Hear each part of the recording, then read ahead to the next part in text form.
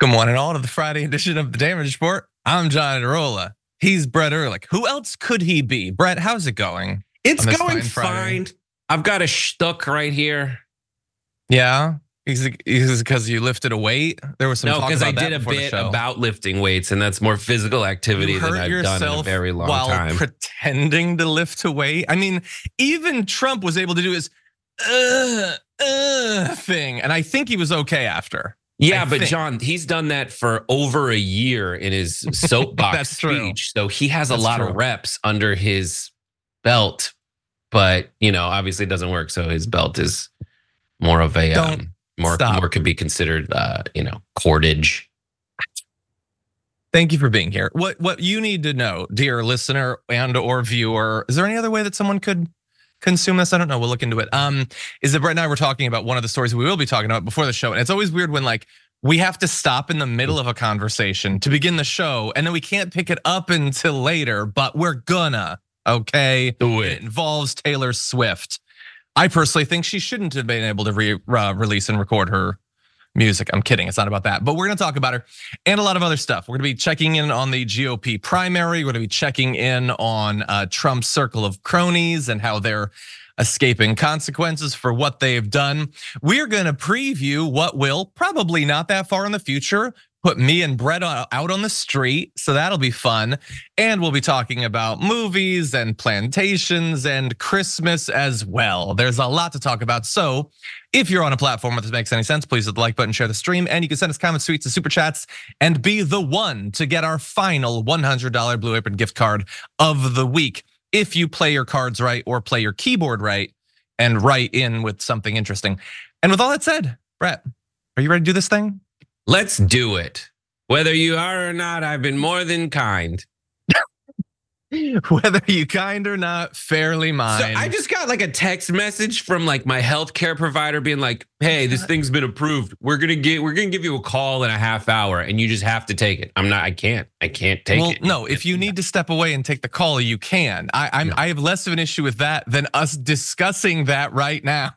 So anyway, put your phone away, get your A in gear, and let's talk about our first story.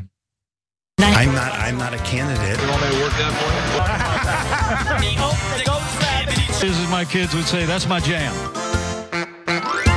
Nikki Haley, down by 26 in her home state to Trump, attacks DeSantis. Too lame to lead, too weak to win. DeSantis, down 32 to Trump in Iowa, attacks Nikki Haley. You can't trust Tricky Nikki. There's only one candidate trying to stop Trump. Chris Christie is the only one who can beat Trump because he's the only one trying to beat Trump. I'm in this race because the truth needs to be spoken. He is unfit. Chris Christie has indeed released his first TV ads of this GOP primary. He's putting a six-figure allocation of funds specifically in a TV play of that ad in New Hampshire. And you'll notice that he's sort of striking an interesting stance here. He is attacking Nikki Haley and Ron DeSantis, saying that on the one hand, they're trailing massively behind Donald Trump, so that's an issue for them, but also they're focusing too much on each other, whereas he is releasing this ad focusing on them. Now look, his point, I think, is that they're trailing, and perhaps one of the reasons they're trailing is because they're not putting enough attention into Donald Trump. And outside of this ad, irony, put aside for the moment, he has been far more critical of Donald Trump than the rest of the Republican candidates combined. That said, I just want to just briefly point out one thing that I found funny, Brett, about that ad, was that he's like, Nikki Haley's down by X in her home state. Ron DeSantis is down by a bunch in Iowa. You know who's down by more? Him. He specifically listed that Ron DeSantis is down by a lot in Iowa. And I'm looking at right now, Ron DeSantis has roughly 5 to 6 times the support in Iowa that Chris Christie does. So I think the joke's on him and a little bit on me because he's the one out of the group that I support. But this is his first effort, Brett. What do you make of it? Will it work for him? So as of December 11th, in Chris Christie's home state of New Jersey, oh no, he is losing to Donald Trump, Ron DeSantis, Nikki Haley, and Vivek Ramaswamy. That's why he didn't say, what's his name? Ron DeSantis, who's trailing to Trump in his home state, is blah, blah, blah. So the reason that he's attacking the other people, I can pretty much summarize by saying Bernie Sanders was doing very well in the primaries in 2020. But if you added up all the people who weren't Bernie Sanders, all those other ones who were pretty similar to each other and running against Bernie Sanders, their support all added up would be larger than Bernie Sanders' support within so basically, if you unite the opposition to Sanders, you get Biden. And that happened in South Carolina. A lot of people dropped out in order to galvanize that support. Yeah. That is the strategy right now. And what's happening for Christie is it should work to say, well, there's a difference between me and Donald Trump. I'm the only one who doesn't like Donald Trump. And so why are you voting for Nikki Light or Trump Light in Nikki Haley and in DeSantis? But what he doesn't understand is like those people already have the choice between Donald Trump and Nikki Haley, and they're choosing Nikki Haley. And more people are doing that than are supporting DeSantis and Christie himself. Yeah. Look, for all of them, there are bad strategies and worse strategies. Like there's no like instant, if you just press this button, then Donald Trump no longer, gets 70% of the support. It's tough, but I agree with him that it does look like DeSantis and Nikki Haley are like fighting for, like they're competing over each other's supporters. Even though we're one of them, to get all of them, it wouldn't be enough. Like the only way that this can work is you peel off people who support Trump, because that's the majority of all of them. Now, the only way that you can do that is to attack him. And I don't even think that that's really likely to succeed, but that's the only way that it could possibly succeed. You disagree? Well, you just like they're going to attack him, John. They will eventually attack him. They need to win this battle before they fight the next one. Trump isn't on the stage with anybody. They need to be the last one standing on the stage. They need to win this. Well, yeah, but I was in like 2 weeks. Like, how much longer can you wait for that? Well, don't you kind of get on it, or else you're going to be off the stage? Well, it's a longer road than that. You think just as long as they do it before Super Tuesday or something? Well, you never know in Iowa because it's a caucus state. So Iowa being the first thing is exactly in every precinct, the thing I'm talking about happens, not the thing you're talking about. What I'm talking about is everyone's in a gym together. And everybody's like, as long as Trump's support is under 50%, really, in every little precinct, then unless it's over 50%, then everybody else, when their person gets eliminated in every round, they go to the person who's not Trump, unless their second choice is Trump. Well, if their second choice is Trump, then everybody's screwed. I mean, I think for a lot of them, the second choice is Trump. The issue right now is he's at 48% in Iowa as of today. So the question is, what can any of them do? Chris Christie's playing his hand. What the hell else is he supposed to do? Is it a winning hand? I think that's implicit in your analysis. Well, I think the path is harder for him than for some of the others, admittedly. I mean, and you, by the way, pointed out how bad he's doing in New Jersey. You could have stressed it even. He's at 4% in New Jersey. Yeah. That's like they chose him as their governor. It's crazy to me that he's doing so poorly. Bridgegate. But what's that? Bridgegate. Yeah, no, 100%. By the way, in New Hampshire, and this is where he's running the ads, Trump is at 46%. Notably, Christie is actually in third place in New Hampshire. Ron DeSantis is in 5th place behind Ramaswamy. So I guess it makes sense if he's going to have any chance to break through, it is probably going to have to be in New Hampshire, because as of right now, in Iowa, he's at 3.8%. So he's got significantly more support in New Hampshire.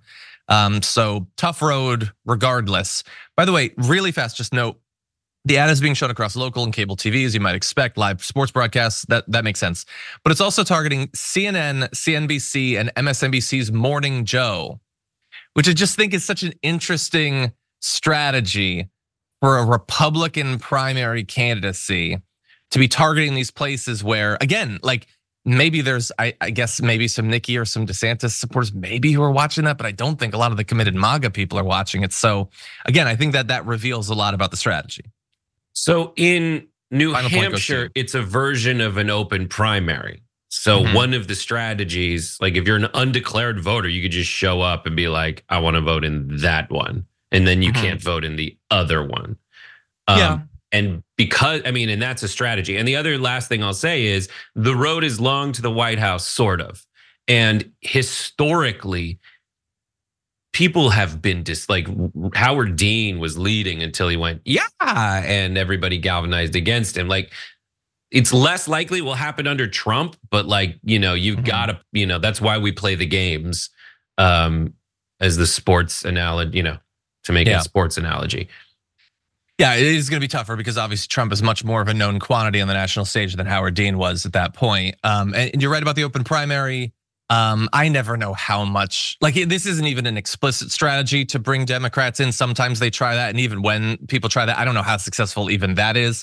In this particular case, he has going for him that the Democratic Party has done a pretty good job of pretending that they're not even going to have a primary. So many Democrats might be willing to say, well, I guess it's not going to matter since we're not having one, even though there is.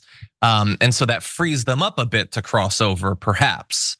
Maybe that's the best Hail Mary that he has, is to do some, sort of tricky quasi underhanded stuff, based on the structure of their primary. We'll see.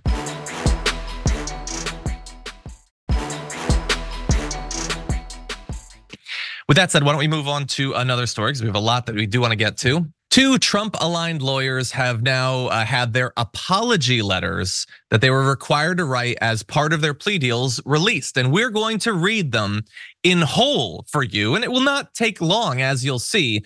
But first, before we give you the apologies of Sidney Powell and Kenneth Chesebro, we want to remind you of what I think an at least relatively good quality apology looks like from Jenna Ellis.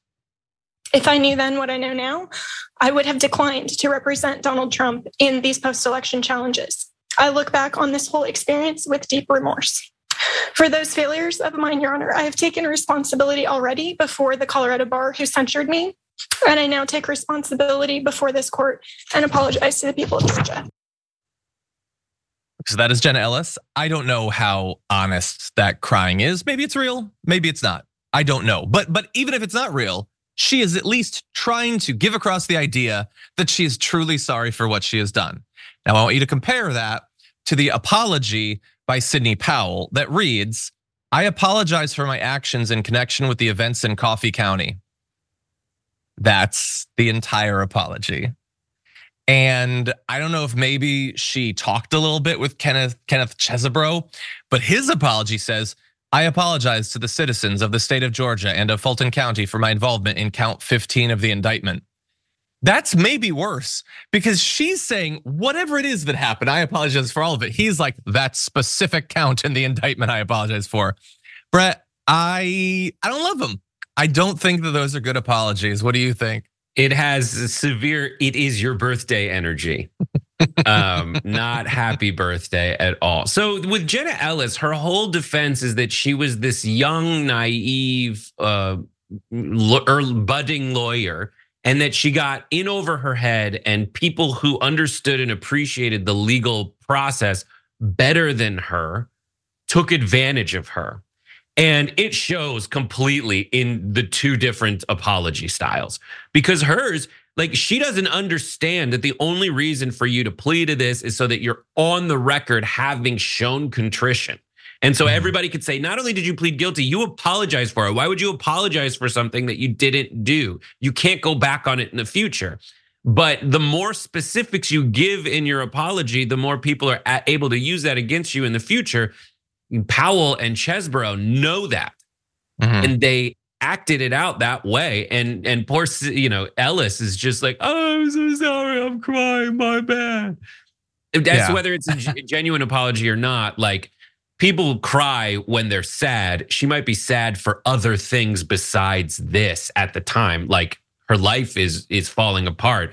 She's reading something, potentially thinking about something else, but it's also possible that she genuinely feels it. But one thing is certain, that she is very much that naive moron that she got in trouble for being. Well, They seem to be doing pretty well for themselves, the other two. I mean, they had to do their technical apology. It was sort of an apology, and that was a part of the deal. As a result of that, they got a sentence that included probation but no jail time. And they were also allowed to plead guilty under Georgia's first offender law, meaning that if they can complete their probation without violating the terms, like doing another coup, or committing any other crime, their records will be wiped clean. So that sort of ties into what you had said about the way that they structured the apologies. Like very soon, this might totally be off their records. I don't think most people will forget about their involvement. I think this kind of follows you to the grave, but it doesn't look like they're gonna have any really long-term consequences. And by the way, I loved your reference to it is your birthday. Other people had some thoughts. Crazy Frank wrote, she really poured out her soul there. Chevron said, could have been worse. Dear Coffee County, I'm sorry I got caught. I like James's Bart Simpson chalkboard energy there. That's pretty good. Troy says, I think the judge should have insisted on at least 500 words for essay in creative fiction. But we know that would have just been a Chat GPT deal at that point. I'm assuming they wrote the 13-word apologies themselves. Any other thoughts? Well, they definitely wrote them by hand. Before I saw that was your in your graphic, I was like, yeah, cool. So now write it 500 times on the chalkboard for me. Like that's what it felt like. Yeah, and by the way, it has this like totally insincere child sort of thing. And then if we go back to graphic 2, that is just so heightened by the juvenile penmanship of Kenneth Cheesebro. It just there is nothing genuine and adult and professional in substance or in style in this non-apology. I love that he's also only apologizing to the citizens, but the illegals, I did nothing wrong. I maintain my innocence. And they're gonna get away with it.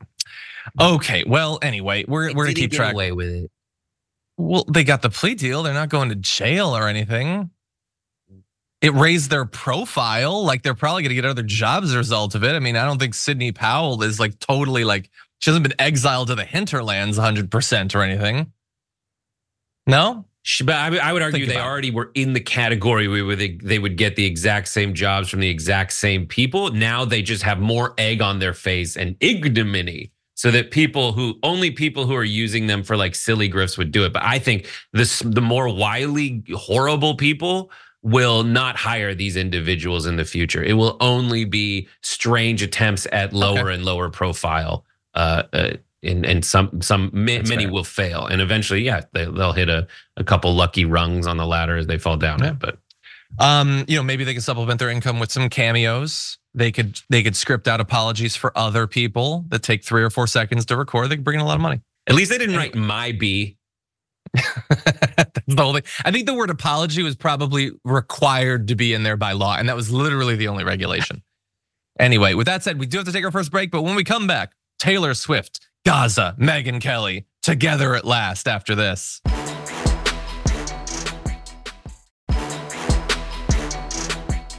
Okay, everybody, let's have some fun, not on the topic, but perhaps between me and Brett, starting with this. A group that NGO Monitor has described as highly political, presenting a highly biased view of the Israel-Palestine war, ignoring any Palestinian responsibility for hardship, and contributing to the demonization of Israel.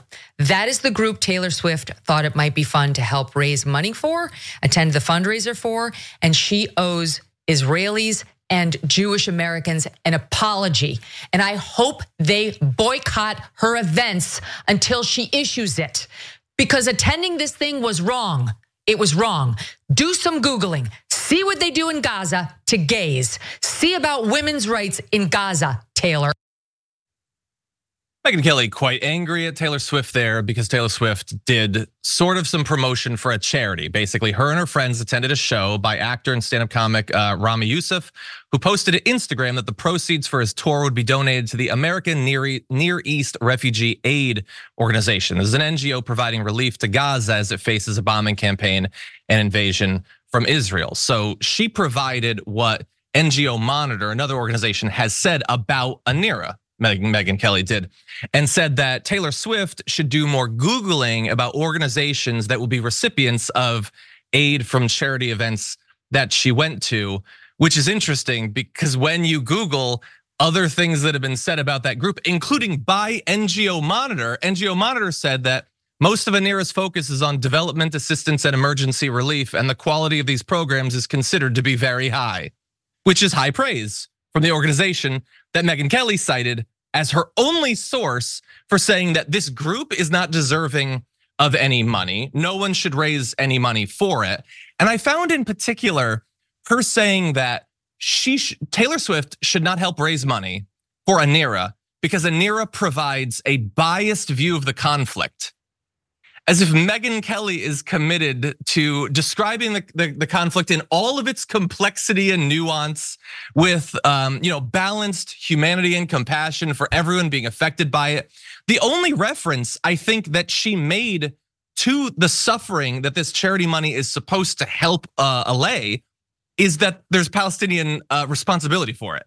Other than that, there's nothing. She doesn't think Taylor Swift should instead demand that the money goes to a different Gazan relief organization. She doesn't want it to be promoted. She doesn't want Taylor Swift to be involved in raising any of this money as long as the money is intended to help those who are currently suffering or unhoused in Gaza. We have a lot more on this, but Brett, what do you think? Yeah, don't do what Megyn Kelly does, anybody. I try not to. Don't do it. Megyn Kelly is on the record. I mean, her recent employment history shows she's on the record for adapting her coverage based on who's paying her at the time. She was at Fox. She was gone from Fox. She had a daytime show where she didn't really bring up a lot of the stuff she would bring up on Fox. And now that she's back on her own or doing the Sirius XM show, she's back to the thing she used to do. So that you just have, I mean, it's Megyn Kelly. You kind of have to understand that about her. When it comes, I am certain that Anira is whether or not they provide a biased take on what's happening in the region. That shouldn't I mean, yes, if they're doing things that actively are anti-Semitic and horrible, and they are doing a disservice to a bunch of people, then yes, find another agency to donate to. But if the money if your goal is to raise money for people who are innocent victims of all of this, and they get the money to the innocent victims of all of this, then you can give your money to those people. But I think Taylor Swift really is more representative of, quote, most decent human beings than Megyn Kelly is. Because most decent human beings are like, I want peace, I want stability, and I don't want suffering.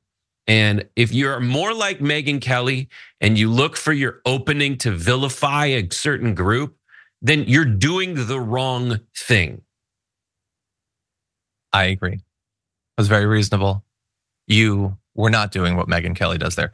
Yeah, it's weird. I am used to seeing people like Megyn Kelly on a show like Megyn Kelly's do something akin to, and I don't just mean in this conflict, I mean in other situations that have been like this over the decades, would say something like, it's terrible that so many of them are dying, but insert real politic defense of whatever the status quo is.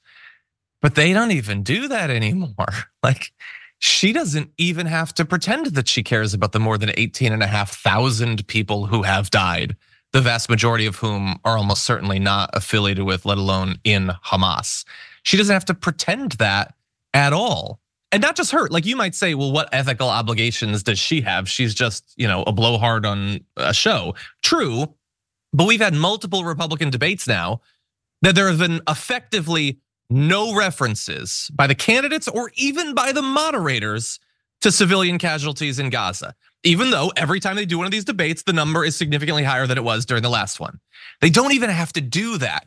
And in particular, when it comes to the aid, it's not like the aid money is going to bring back the thousands of dead kids, but it might help to stop more from being added to that number. Because what's killing people in Gaza is not just 2,000-pound bombs. Half of Gaza's population is estimated to literally be starving right now. It's been described, by the way, the situation there as a catastrophe, a tsunami, a humanitarian tsunami, actually. It's not only a catastrophe. And more than 90% of the people in Gaza have been driven from their homes. It's winter. There's little electricity. There's virtually no internet. There's less than 100 trucks getting in on a daily basis to feed a population of millions of people. I'm not even saying that Megyn Kelly has to say, give them the aid and no more bombing of civilians or whatever. I don't think she's gonna change her position on that, but she wants to have the bombing and have them not eat cake too. It's so bizarre, the moral position that they are allowed to hold and still have significant audiences. Brett. I mean, this basically, how deep do you want to understand what's happening is a real question that everybody doesn't ask themselves, but they're acting based on it. It's very difficult for me to put to really articulate this a lot. But for most people, the extent of their political interaction with folks is value signaling, and it is what the hell can I do in this world? And I need to feel good about who I am. Now, people always oversimplify everything in order to feel good about who they are, or they overcomplicate everything till they get to a point where they feel good about it. And whether they're the amount that they're willing to look into histories and interactions and people and put themselves in other people's shoes is dependent on how long they have to work before they feel good about themselves. And I don't blame anyone for that. I understand that, and Taylor Swift is like, I want to learn, I want to do things. And most people are like, I want to give money to the refugees and the people whose life has been made hell by world politics. Okay? Because to a certain extent, everyone's life has been made hell at some point by world politics, unless you're even if you were English, but you'd have to go back a very long time, and everybody has it, but a lot of people are willing to ignore it based on what they can get away with and how many people can be in their Venn diagram of similar tweet themes before they're like, no, I'm good here. I mean, yeah, that's it. It's all over the place. It's like I hear it all the time when people are talking about the IDF. We get mad at IDF soldiers, but are you mad at Vietnam veterans who were conscripted? No one does that. No one does that because it's easy. It's so goddamn easy to say, well, and we said it on this network, I'm just mad at the soldiers, at the IDF. The IDF is doing. I know carpenters in America who are former IDF soldiers because they had to be because of where they were born. They don't like it. For context, you haven't said this, but I think people need to understand that it's compulsory military service in Israel. Everybody serves in some form or another, which is what you're referring to. Yeah. It's just so really fast. Just because everyone get into these, and I'm in a monologue, right? But because it's just bouncing around in my mind. Because for me, it's most of the discourse is good, but there's certain parts where people cross over into this oversimplification, horrible, either anti-Semitic or Islamophobic conversation, because they just they're like, I need a villain. Yeah, well, if you pay attention to world politics for long enough, you'll find them, definitely. But so you might be following more of the online conversation about this than me. I can say I haven't seen a lot of specific demonization of, I don't know, individual IDF soldiers or just the concept of military service. I think mainly it's Israeli military strategy. And by the way, I would say my approach to this, I think, would be very similar to what it would be in the case of Vietnam soldiers. Those individual soldiers who participated in Mile A or whatever, I think definitely should have our scorn, but we should also bear in mind that the vast majority of them wanted no interest in being in Vietnam. And I would apply the same thing to the IDF. If there's particular people who are stripping down Palestinians and marching them around in freezing temperatures or whatever, or other stuff that individuals like cops here might be caught doing, then I think we should apply our scorn to them. I don't think simply the fact that you're a part of a group whose organization you are required to be a part of makes you a villain.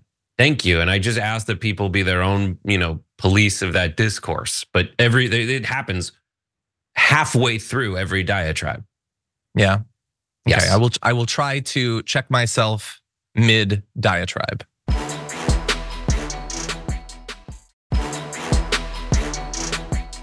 This is from a poll conducted by the Israel Democracy Institute, which is not a polling organization that I have a lot of knowledge or history with, so bear that in mind.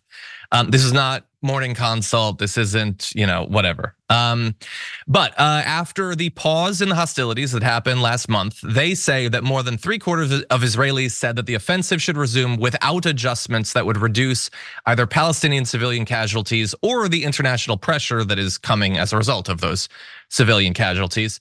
A Tel Aviv University poll conducted in late October, obviously that's in a much earlier phase of this conflict, said that only 10% of Israelis thought the army was using too much firepower. Now, I'm assuming those numbers would be different because the numbers in terms of how many had died or been driven from their home was very different in late October than it is now. But bear in mind, Biden, they're once again pressuring for a change in strategy to lower civilian deaths. That's at least what the news is saying today. So Brett, what do you make of that? But that's it. This is how it all works, right? Okay, what did I do? The polls from late October. Well, I acknowledge that. You did, that's what we have. Rasmussen didn't poll today. Yesterday's coverage about dumb bombs, what the, it's so difficult for me because it's I hate it. I feel like the referee in a sport I hate. I hate it. I hate it all. It's the dumbest sport in the world, but everybody seems to be doing this right now. You just asked, it's the easy for you to say Olympics right now.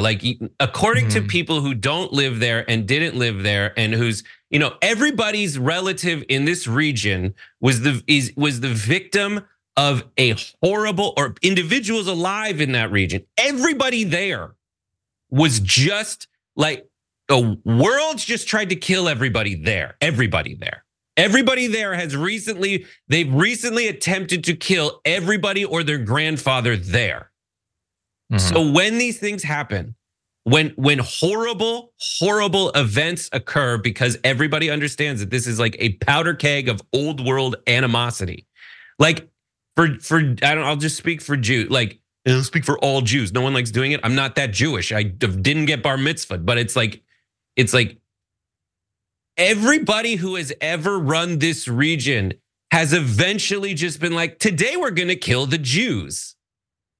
More often it's Christians who did this.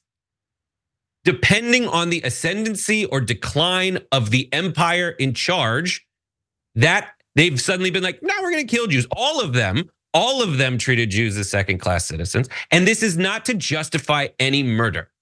This is not to do that. This is when people say literally in their tweets, I don't understand how people can be like this. The answer is there was never some military campaign that's convert to Judaism or die. Ever. The only mass conversion to Judaism that I know of is when the Khazagain or whatever it was called was asked the Jews, the Muslims, and the Christians, who should we convert to? The Jews said, not us. The Christians said, don't become a Muslim. The Muslims said, don't become a Christian. And they were all right, we'll become Jews because they seem like the least extra. No one else has ever done that in the history.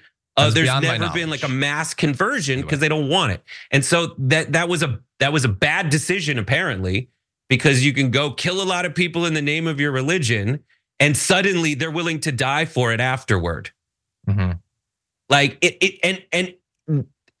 It's like asking why a powder keg is explosive. It is because of all the chemical things that are about to have it be that way. That's it. I think that is a very helpful addition of context, religious, psychological, historical context to why we might see the polling data that we do. I think that is very helpful. That's all my point is for. Yes. But I would say the reason why I am interested in the polling data in this case is, as we talked about before the show, the same reason that I would be interested in when we find out 9 years into the Iraq war that 300,000 Iraqi civilians have died. I want to know why so many people still support the war effort. I want to know why so many Russians still support the invasion of Ukraine when so many Russian soldiers are dying. I want to know why so many parents still think there should be effectively no regulations on guns when more, kids are being blown away by, in every one of those cases, I'm sure you could have a dissertation length analysis of the psychological and historical and social and cultural and economic reasons. And I think you should. As you said, The question should be, how deeply do you want to understand this? And you went deeper than I think most people will. But I still want people to respond to, a 2-month-long bombing campaign that's killed 18,500 people by saying, maybe we dial it back a little bit because many of the people who are dying were not even alive the last time there was an election in Hamas. And doing this seems almost certainly to lead to future cycles of the same sort of violence that are the historical context you added. So I'm an outsider religiously, historically. I've spent literally 7 days in Israel in my life, I think. But I am glad that you can provide a different perspective. And I will say, like, this, I pretty much day 4 of this, I said what my position was going to be, and I've stuck by that, which is, I know it just ceasefire. Like, I said that like a week after. I said, but like, that is me looking at Israelis who, like, the day that the UN was like, here's where you guys are and here's where those guys are, like there's it's invasion, counter invasion, whatever you want to call it. Like, I have to look at them and say, yeah, there was the biggest invasion since 9/11, like 29/11s by whatever, and I have to tell them, I don't care. You should do a ceasefire because that's just how it is there, and it's horrible for me to say that to the faces of people who are saying, like, they just showed up and killed a bunch of our people in our borders, which the UN said this is where it should be. And I'm willing to take that position publicly.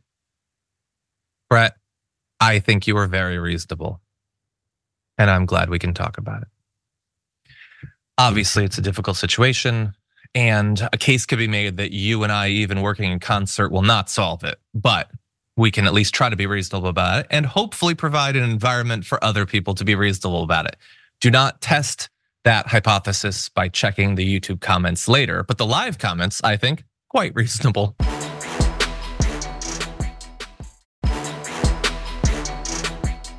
That sound effect sounded a little bit like Howard Dean, who, by the way, was my candidate in that race. Brett, was he yours at one point? My brother had a history of working for people who would later turn out to be in prison or terrible. So he was just like fresh out of college and worked for John Edwards. So I was like, oh, that guy seems nice. And then he was like, my daddy worked in a mill, and also I'm having an affair with my wife who's dying of cancer. He seemed too slick and polished for me. I liked the more raw Howard Dean at that point, but anyway, that's not what we got. Okay, so with that, if you're just joining us now, please hit the like button because we've got some news to jump into. Megyn McCain is now threatening to sue her former colleagues over at The View for what she says is spreading slanderous accusations against her. Is she right? Does she have a case? Well, we'll have to wait to see if it makes it to real court. But before all that, we're gonna pick it up in the damage report court.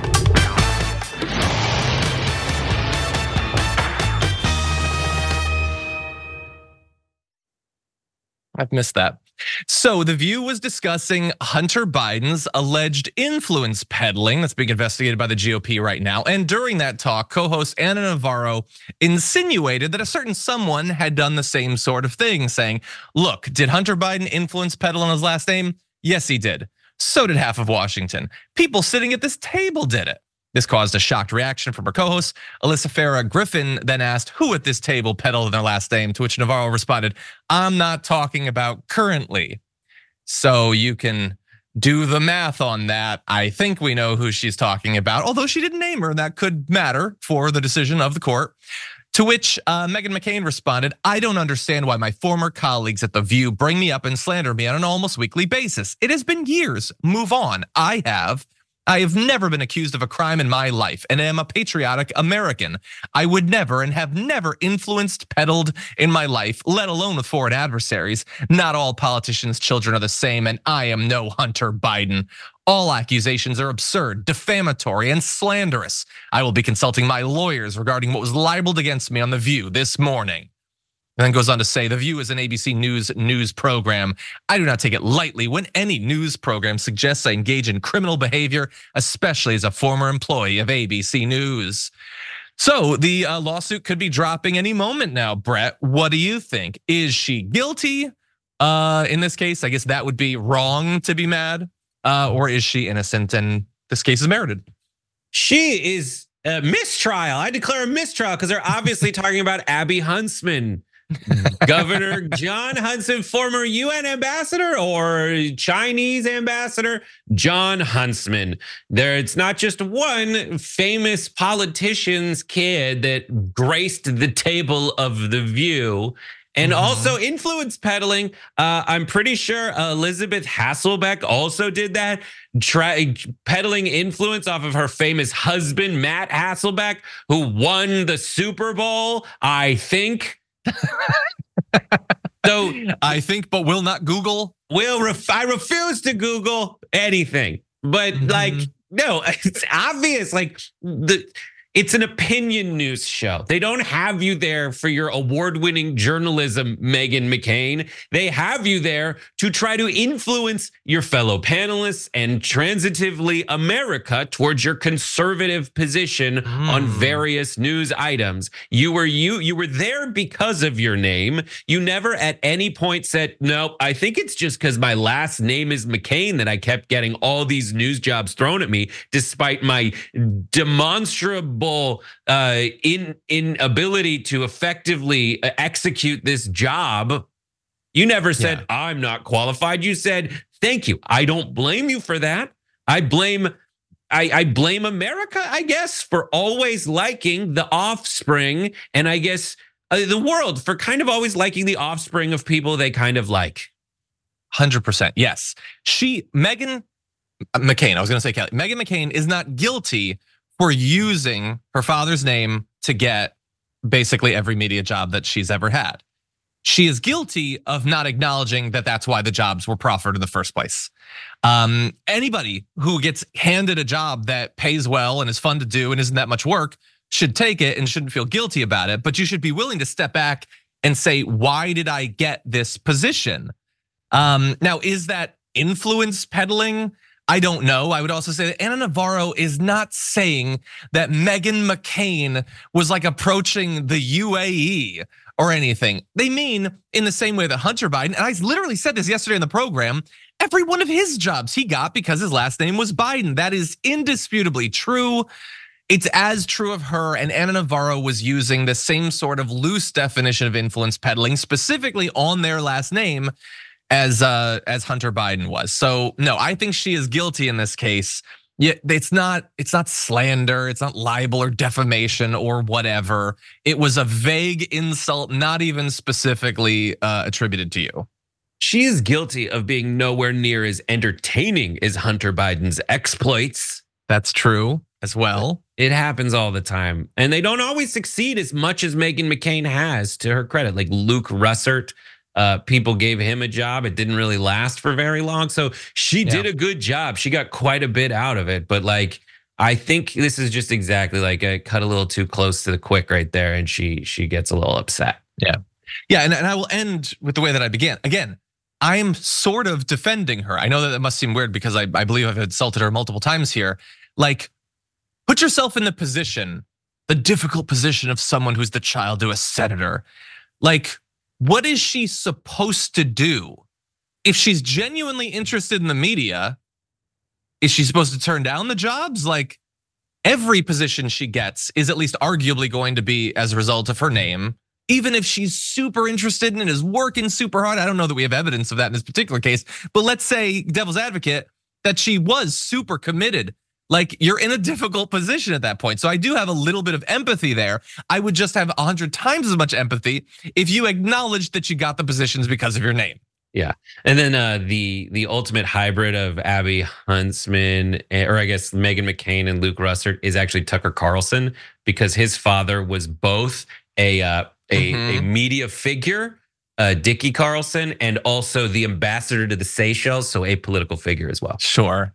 Hold on, Kyla's saying John is defending her so he isn't a hypocrite when the show becomes the damage report with Reina Idarola. 100%. And by the way, a version of this I'm sure can be applied to virtually anyone. Some people have connections behind the scenes. It's not their name, but they have connections. I have, I'm a white male. Typically that's helped in America. I'm ridiculously attractive. That obviously provides benefits. You just have to acknowledge that stuff and then you're innocent once again. Brett, how did you get this position? You're funny. How did I get my position here? I was in the same building. How did I get my position at ABC? Hard work, no name recognition. Thank you very much. You go. Watch the year. 2023, I don't know when. Watch it, everyone. Watch it. Okay, and watch us while you can, because you might not be able to watch us for much longer. Stand by for the rise of AI. I'll be back. Hasta la vista. Calculating side operations. I'm sorry, John. I'm afraid I can't do that. The world's first fully AI-generated and hosted news network is set to launch next year. This is LA-based station Channel One, which aims to be the first nationally syndicated news station to use AI avatars instead of human anchors. They have a promotional video sort of laying out how this is gonna work. Take a look. Hello, and welcome to Channel One, a new way of consuming, reporting, and thinking about the news powered by artificial intelligence. Today, you'll witness AI-generated stories and headlines, captivating visuals, and data-driven insights. From global news to finance to entertainment, we'll show you how technology enables us to bring you a global perspective 24/7, right from the heart of our AI-native newsroom. All presented by our team of AI-generated reporters. Let's start with our reporters. You can hear us and see our lips moving, but no one was recorded saying what we're all saying. I'm powered by sophisticated systems behind the scenes, and I can speak in any language. Για παράδειγμα, αυτή τη στιγμή μιλάω στα ελληνικά. Channel One's anchors can even be completely generated to have their own personality, appearance, and voice. I'm reminded at times like this that I don't have a backup plan. This is the one thing that I can do and make a living on, and now that's gonna be gone. Thanks a lot, founder and entrepreneur Adam Mosum, who said that the news aired on the network will come from legacy outlets. So again, bear in mind, the AI, as it always does, is going to rely on what humans produce. It can only reuse that stuff. It can't do anything on its own. It can't go into a war zone and interview the survivors. It can't do any of that stuff. Just bear that in mind. They say have commissioned freelance reporters. To the extent that they do that, then it's not all AI generated, but we'll see.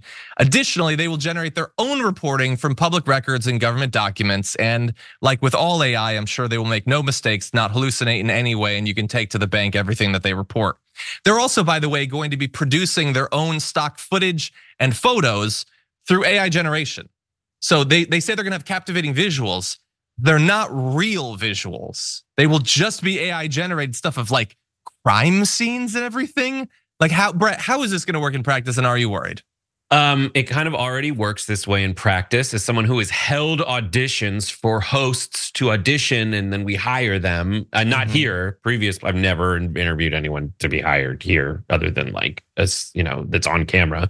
But it's amazing. Like they give you, like there's already an organization called the Newswire that sends the stories to places, and there are plenty of news reporters and local news people who actually do write their own stuff, but a lot of the packages you see are just handed down from on high, and the meat puppets, aka the hosts, do that already. Now, this is just another invention in a long series of inventions that has cut down on the total number of people in newsrooms. They actually sell one-man show news desks. So I would sit at a desk like this, and like an organ player uses their feet and their hands to kind of control the bass and all the different things.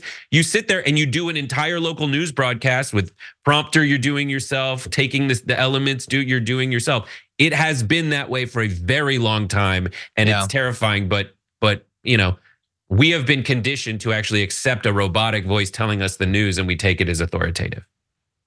Yeah, I have more to say about this. So unfortunately, we are at the end of our first hour. I think at the beginning of the aftermath, we're gonna talk for a minute or two about this because I just have a lot to say. So thank you everybody who's listening on the podcast. Go rate and review us, please. And for the rest of you, we'll be back after this.